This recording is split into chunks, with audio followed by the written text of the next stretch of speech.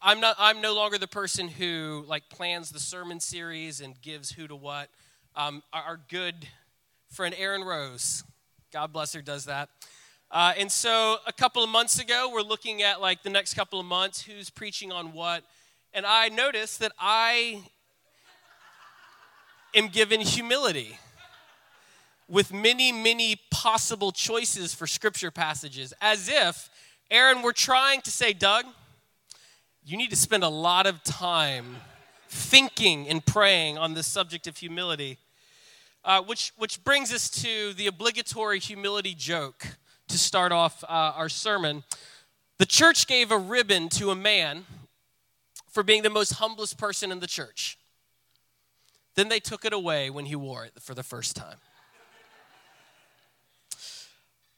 I lied. There's going to be a second joke. And then I'm gonna have you stand in a second for the reading of God's word tonight.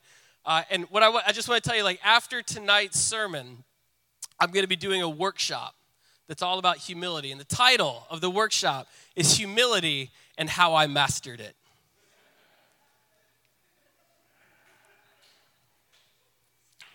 Worked better when it was just me. All right.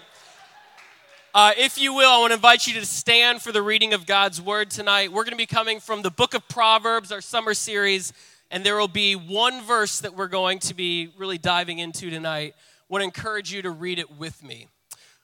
When pride comes, then comes disgrace, but with humility comes wisdom.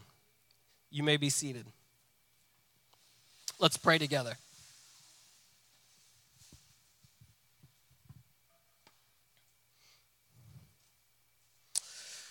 So in the name of Jesus, we ask for the presence of God to be with us tonight. Lord, your word tells us that when 2 or 3 or more are gathered, you're with us. So we are assured with the faith that you give in us that you are here. So Lord, would you help us be here with you? Would you speak? Would you convict? Would you encourage? Whatever it is that you want to do with us tonight, would you do it? We want to yield ourselves to you in your spirit tonight, Father. In the name of Jesus, we pray. Amen.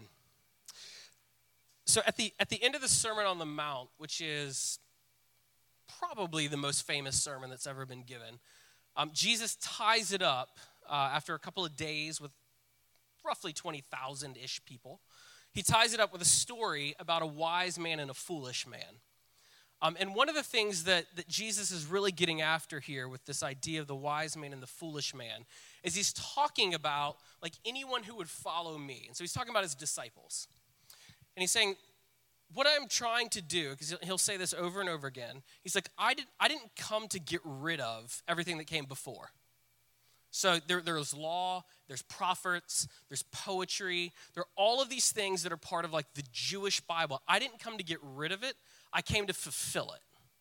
And so what Jesus is talking about when he sews up this great sermon is he's like, look, there's what I want you to do if you're going to be a disciple is you're going to follow me. And when you do that, what I'm doing is I'm reclaiming what it is to be the wise man. What I'm doing is trying to reclaim, like my disciples are going to be the new wise people. The problem when you read the book of Proverbs over and over again is you're like, this is really, really good.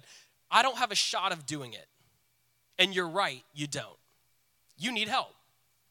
And so what it is that we're going to talk about tonight is what does it look like for you to be the wise person? But that's essentially saying like, I can't do this, I need help. That's why I'm a disciple of Jesus. I want to be wise, I want to walk in his ways, but I can't do it, I need help. And so what it is that we're really thinking about tonight is what does it look like for us to be wise? And very specifically, what does it look like for us to really see the world as it actually is and for us to see who we really are? So there's this great story. It's one of my favorites. And it has this like step-by-step over a couple of months events with Jesus and his disciples. So you kind of know like for the first couple of months that Jesus is with his disciples, they're not really doing much. They just get to be the royal bag carriers. So like there's Jesus and he's preaching in front of 20,000 people and behind him are 12 people being like, we get to be with him. And then Jesus is doing some miracles and they're not doing anything. They're just standing there and they're like, we get to be with him. And then he breaks bread and he feeds 20,000 people. And they're like, man, we didn't have to do much. We had to hand out some bread, but we got to be with him. And then he casts out demons. We get to be with him. He does some miracles. He raises the dead. He's cleansing leper. He's doing this and that and this and that and this and that. And they just get to like watch him. And then one day, Jesus comes to them and is like, hey, here, we've got a new strategy we're about to employ. There are all these towns and villages where I'm about to go. And so Peter and John, you're going to go together. Paul and Andy, you're going to go together. And you two are going to go together. And you're going to go all the places where I'm about to go. And this is what you're going to do. You're going to do the simplest version of what you've just seen me do these last couple of months. And so this is just discipleship 101, Peter. This is what you're going to do. You're going to go into a village you've never been to before. You're going to find someone who's going to let you stay with them. And the way that you're going to know that like they're open to me is that they're going to invite you in as if you've known them all their life. And they're going to feed you, and they're going to give you a place to stay, and everything that you have, I want you to give to them. And there's going to be a time where you're going to have the opportunity to heal some people. You should do that. You should heal some people. And there's going to be a time where like there might be a leper, and you should just cleanse all the leprosy. Do that too. There's going to be a time where you're going to see people who are poor and oppressed and marginalized. I want you to give them good news just like you've seen me give good news. And there's going to be a time where there's going to be a dead person. You should pray for them. And there's going to be a time where you may or may not run into someone who's got an evil spirit. Just, drive them out like you've seen me do dozens and dozens of times. Cool. So off they go, 2 by 2, right? This is we see this in 3. This is in Mark 6. This is in Matthew 10. This is in Luke 9. Off they go, 2 by 2. And you get the sense in the book of Luke that there's a couple of weeks-ish that pass. And then in Luke 10:17, it says the disciples return, and their expression is like, can you believe this actually worked? Like they're talking to Jesus, and their response is, Lord, you're not going to believe this, but even the demons submit to us when we use your name. So what we start seeing is like, this is what they do. Like, this is the strategy is not just they're the royal bag carriers now, they're the people going in advance to all the places where Jesus is about to go. So the whole like raising the dead, casting out demons, proclaiming good news, talking to random people they've never talked to before and try to get a place to stay. Like they're just doing this all the time for months and months and months and months. And lo and behold, they're kind of good at it. Now, a couple months pass, and we were now in Mark 9. And Jesus takes 3 of them, and they go up on a mountain. And they spend 3 days and have this unbelievable experience. It's just Peter, James, and John with Jesus. And they have this crazy set of experiences. And they come down the mountain. And it says in Mark 9, I think it's verse 14, that a large crowd has gathered because we now have a scene on our hands. Because we have 9 disciples. We've got a father who is enraged because his son has an evil spirit in him, and the 9 disciples have failed in casting the demon out. So what we're talking about is something that is very public, is probably incredibly embarrassing. And so what we see Jesus doing is he pulls the guy aside, kind of has a conversation with them, doesn't give like any more like spectacle to this crazy thing that's happening, and takes care of the situation and drives the spirit out. I want you to imagine that you're one of those 9 disciples. You've had a lot of success. You've been doing this for months now. But now, in front of a huge crowd, and throw into the mix of that, there are some people who are teachers of the law that are there who are stirring up trouble, looking for a reason to kill your boss and you. And you've just run smack into a brick wall of failure. I don't know about you, but I would probably feel pretty embarrassed. I would feel disgraced. I would feel like I was a giant failure. I mean, like this would be a pretty big moment in my life. And so the question that we have to ask is this. For months, they were successful in doing all this crazy stuff that Jesus asked them to do. And this time, they failed. What happened? What happened?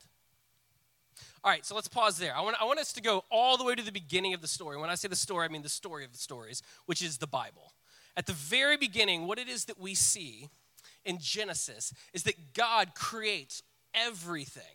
And so he creates the sun, he creates the moon, he creates the stars, he creates the earth, he creates the plants, he creates water, he creates all these things, and he looks at them, he's like, those are good. But then he creates what he calls the crown of his creation, which is humans. And when he looks at that, he doesn't just give a thumb up, he gives 2 thumbs up. And he's like, self, you've outdone yourself. That is really, really good. Like these people that you've created, it's unbelievable. It's like, wow. But he doesn't stop there. He doesn't just look at them and it's like, man, that's really, really good. What God decides to do, because this is who God is that he shares his power from day one.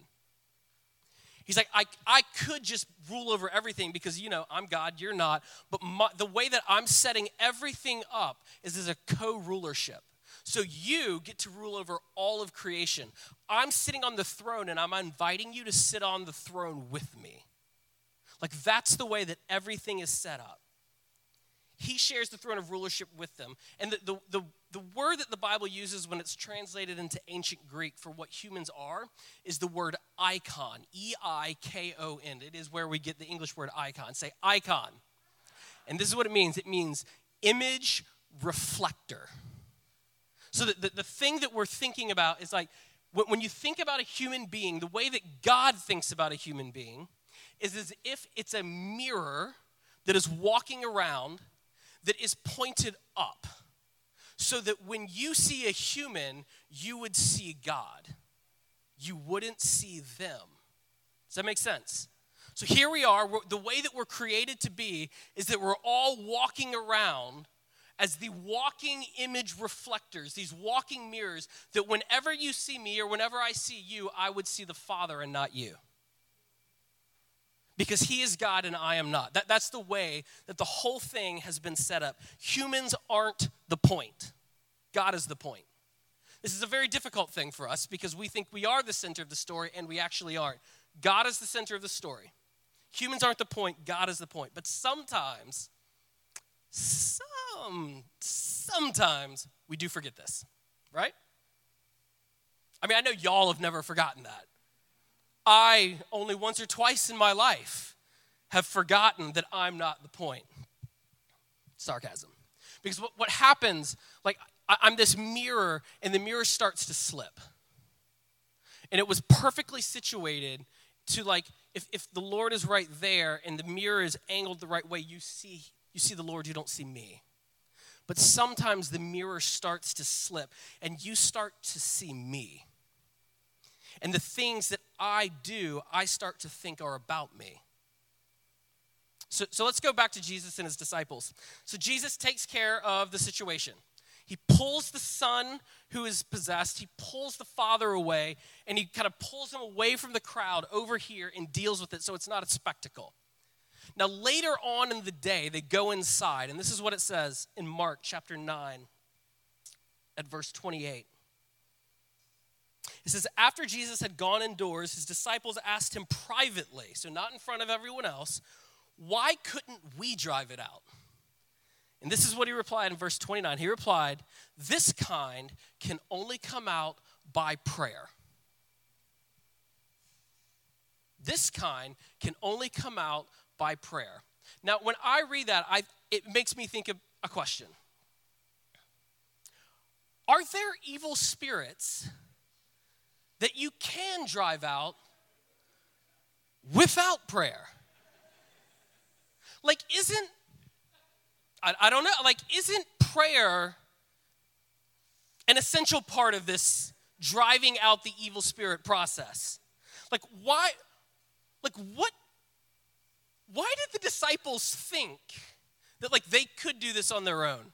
Like, and it makes me wonder, this is quite the spectacle, but it makes me wonder, there are 9 disciples, and there's this one boy with the Spirit, and did they all one by one have a go at it? And they went 0 for 9 at, not praying? Like, this is what it makes me think. Why did the disciples think they could do this on their own? Proverbs 11:2, going back to where we started, when pride comes, then comes disgrace. When pride comes, then comes disgrace. There is a spectacle, a large crowd, teachers of the law who are stirring this thing up, and here's this boy, and first disciple doesn't get it, second disciple doesn't get it, third disciple doesn't. Like, first comes pride. There's something in the water here, and they are being very publicly disgraced here. And this is the way that I think that it works. After you start to experience a little success, and it doesn't matter what the success is, we can make it a spiritual success, or we can think, wrongly so, that it's not a spiritual thing. When you start to experience a little success, I start to believe the hype about myself. I start to believe it. Like, what I start to do is I start to let the mirror drop, and you see me and not God. There's a shift that starts to happen when I begin to think it's me doing the thing rather than the thing that the Spirit is doing in me. I'm going to read this again. There's a shift that starts to happen when I begin to think that I am the one doing the thing rather than the thing that the Spirit is doing inside of me. Just think about this for a second. The disciples, at the beginning of the story, they start from a place of awe and wonder. They come back and they're like, can you believe this stuff works? Like, half of us thought Jesus was a crackpot when he sent us out 2 by 2. And we came back and they're like, can you even believe that this thing worked? They started from this place of like, even these spirits are submitting to us when we use your name, Jesus. This is unbelievable. And then they do it again, and then they do it again, they do it again, and again, and they keep doing it, and they keep doing it, and they keep doing it, and eventually the thing starts to feel normal. They start in this place of awe and wonder, and over time it just starts to feel normal because they keep doing it over and over and over again, and then this thing starts to happen when people are like, man, Peter, this is impressive, Peter. And Peter starts to think that it's him who's doing it. Like, they are submitting to the name of Jesus, and they keep doing it. It becomes more and more normal, and they start to think that it's them doing it, not the Spirit within them. Like, so for you, it may not be casting out spirits. Maybe it is. It may be that you've been discipling people for a while now, and eventually, over time, as it's become more and more normal, you've started to think that, like, you're the one who's doing that. It could be that, like, you've got a good job, and it started off from a place feeling like, I can't believe the gift that the Lord has given me. I can't believe the door He opened. I can't believe that I'm so #blessed. I can't believe. But, like, now you started to think, like, well, I mean, clearly I deserve this. Like, maybe you've got the gift of kindness and compassion, and people are always telling you just like how wonderful you are, and you're starting to believe that without Jesus you are. Like, maybe it's about hospitality, maybe it's about leadership, maybe it's about exercising gifts in the prophetic. Like, whatever it is, like, you've started to believe the hype. Whatever it is, this is what starts to happen. This is people start to look at you, and they're just like, wow, I mean, what you did there. Whew. I mean, I couldn't have done that. It was amazing. And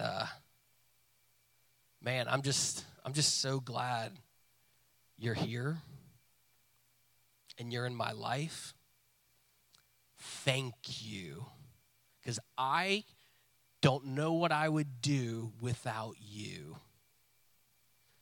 Let me tell you, that feels really good. Like, I started by saying, like, because we've got this rotating teaching team, like, every time you get up here, you want this to be your best sermon ever. Why do you think that is?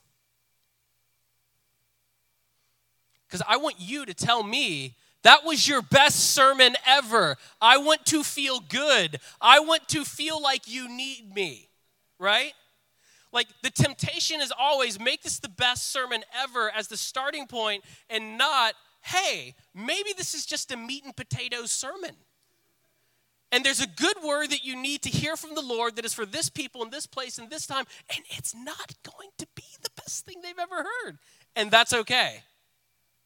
Like that's just one instance of a kind of temptation that like someone up here might feel. There are thousands of temptations that are like that in each of our lives every single day. Where I want to believe the hype about me. Like for me, like on like going even beyond the personal thing, like discipleship, I don't know if you've heard, it's kind of a big deal to me. I really believe in discipling people. And so I'll have these seasons of like 18 to 24 months where I'm discipling groups of people, usually between like 4 and 8 people. And I've done enough of these cycles now where I've noticed a pattern. And the pattern is this. I'm with this group of people. We're discipling, or we're investing in them. We're discipling them. We get to know each other. They're starting to get some breakthrough.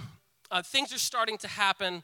And maybe like 6 months in, I'm like, I'm pretty good at this discipling thing, you know?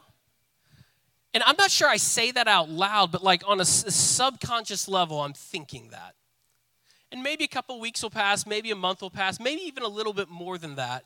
And what starts to happen is the spiritual power starts to dissipate. Because I bought my own hype. Does that make sense? And suddenly, like the breakthrough that they were receiving from this relational investment they were having, it stops. Because again, I'm a conduit for the great shepherd who is discipling them, and his name is Jesus. I'm not actually the one doing the thing. Jesus is doing the thing. But there are times where they're like, man, it's just so good what you're doing, and I want to believe that. Like I want to be the person who's doing that, and I want to take that thing away from Jesus. Again, like what we do is we let the mirror drop, and you see me and not God. There's a shift that starts to happen when I begin to think that it's me that's doing the thing rather than the thing that the Spirit is doing inside of me. Let's talk about humility. So this is what Romans 12 says. It says this: do not think of yourself more highly than you ought, but rather think of yourself with sober judgment. Do not think of yourself more highly than you ought. Rather, think of yourself with sober judgment. There's a key in that verse to understanding what humility is. And this is sort of like the definition that I'm working with for humility. It's this, put it this slide. Humility is knowing who you are in relation to God and then living out of that knowledge. Humility is knowing who you are in relation to God and living out of that knowledge. But there are actually 2 ways of screwing this up, and the problem is that we only think there is one way. One way is to think of yourself more highly than you ought. But there's another way, to think of yourself more lowly than you ought. We often exclusively focus on pride when we talk about humility. Humility isn't saying that you're trash. Humility isn't saying you're scum. Humility isn't saying that you're awful. Humility isn't saying that you're awful. God doesn't think that you are trash, that you're scum, that you're awful. So why do you? It is knowing who God is and who he then says you are, and living out of that place of security. C.S. Lewis says this. He says, humility isn't thinking less of yourself. It's thinking of yourself less. Humility is not thinking less of yourself. It is thinking of yourself less. And the problem when you think of yourself as more lowly than you actually are is that it gives you an out. Because who God thinks you are is someone who is supposed to be up on his throne with him, living into the power and the authority that he has given you as an adopted son or daughter who is now a kid of the king, which makes you a prince or a princess. And he's like, all right, let's go. And when you think of yourself more lowly than you ought, you abdicate that. You abdicate that. What we're talking about is choosing to live in reality. That's what we're talking about. We are choosing not to live in fantasy land. Fantasy land is where pride rules because you think of yourself too highly, or self-sabotage rules because you think of yourself too lowly. Living in reality says this: God, you're God. Guess what? I'm not. That's like step one in living in reality. But it's also then saying, now who do you say that I am? And it is listening to what it is that the Lord says about you. And this is what he says. He says, I am the one that Christ came to save. I am the one that he calls beloved. I am the one that he has chosen to co-rule for all of his creation with. I am the one that he went to hell and back for and would do it again. That is who he says that I am. It is who he says you are. That's reality. Live in reality. Actually don't live in fantasy land. Live in reality. Proverbs 11:2 says that when pride comes, then comes disgrace, but with humility comes wisdom. For the disciples, they had this experience where they had started to buy their own hype. And so it was this thing where pride showed its face, and immediately what happens? Boom, big, ugly public spectacle. There are other ways it could have gone for them. We don't know that this happened, but like, what if there were two who, when Jesus sent them out 2 by 2, were like, hey, I know you seem to see something in us, Jesus. We don't see that thing in us, so we're not going to go. That's the opposite side of this coin. And both are choosing to live in fantasy land.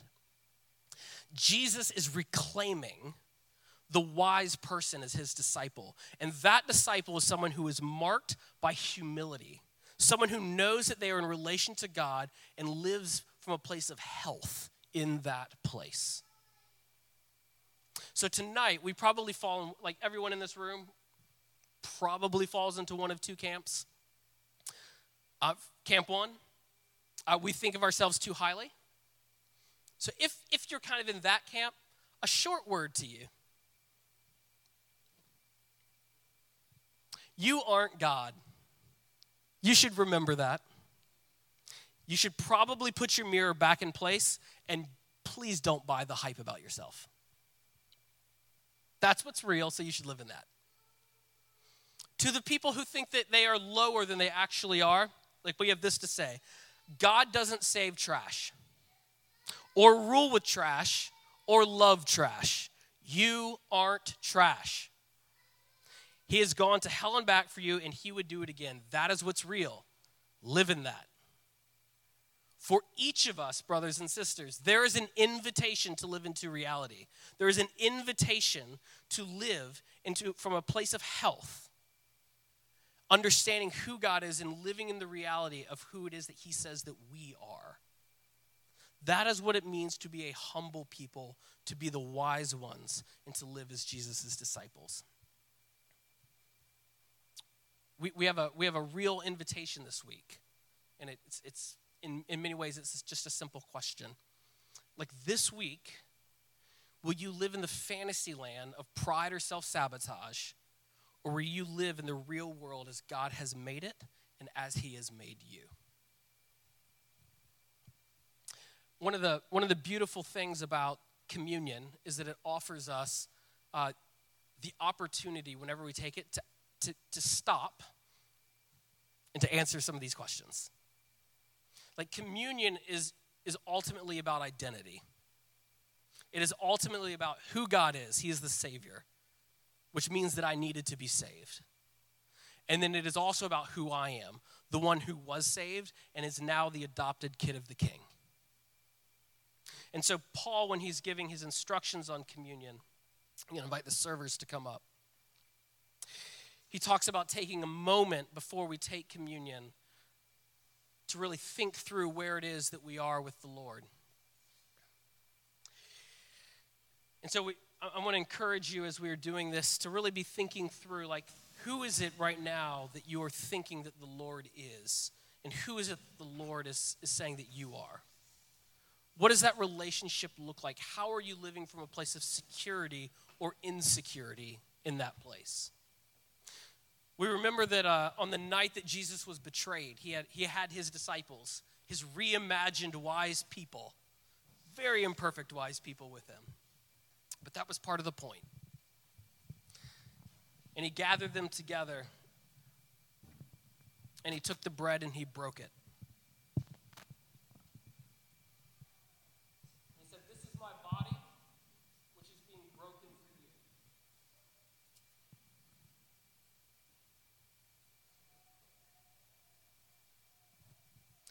And likewise, he took the cup and he poured it. And he said, "This is my blood, which is being spilled for you."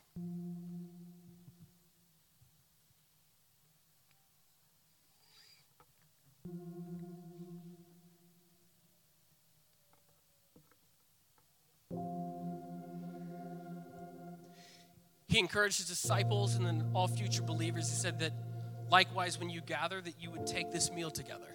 So here we are tonight, some 2,000 years later, a group of people who Jesus had in his mind right before he made this eternal sacrifice.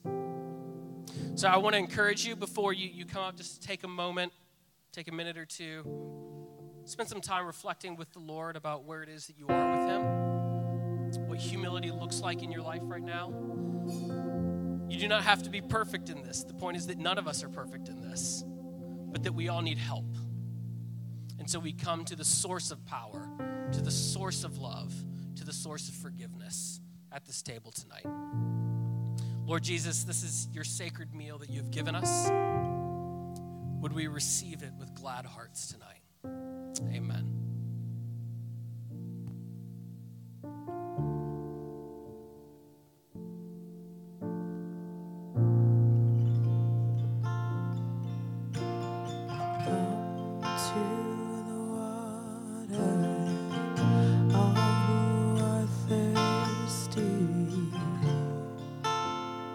Come and drink. Come to the table, all who are hungry. Come and feast. Those who are weary, those who are needy, come receive. Come to the river, come to the river, taste and see. Come to the river, come to the river.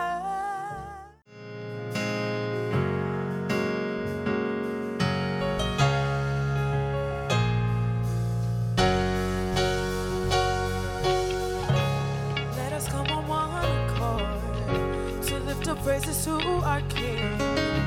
There is splendor and power all around him, and we will gather all together, every nation, tribe, creed, and color. Put our differences aside and let our Father be glorified, and the earth shall know his name, and the earth, we're gonna sing his praise, and all of the earth, we're gonna sing, oh my God, oh my God. Let us come on one accord to see each other and our needs. And when we gather, there is power all around us. Power to live right, power to be light over our neighbors and cities. We speak life, Spirit give us eyes to see your perfect will for humanity. And we're gonna sing God's name, just know God's name. And we're gonna sing God's praise, and all of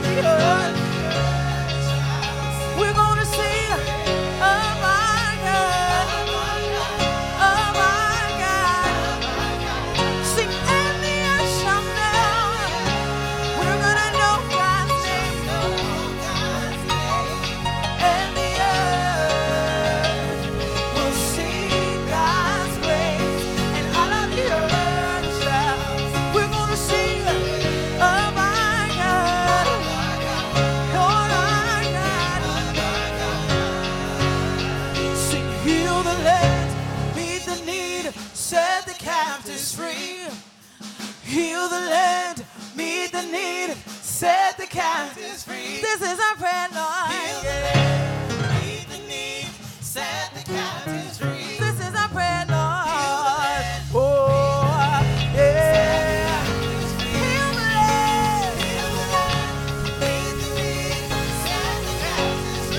Calling us to heal the land, meet the need. He's using us to heal the land. He's sending us to heal the land, meet the need.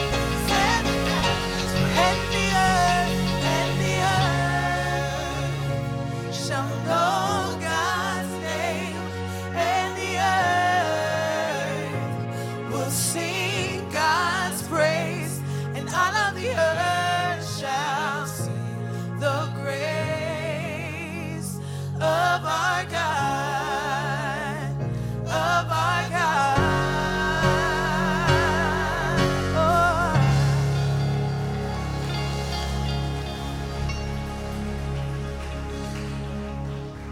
So, brothers and sisters, this is the reality we live in. Christ has died. Christ has been risen. Christ will come again. You are the adopted kids of the King. So go in the strength, the power, the security, and the knowledge to live in this reality this week. Grace and peace. We'll see you next week.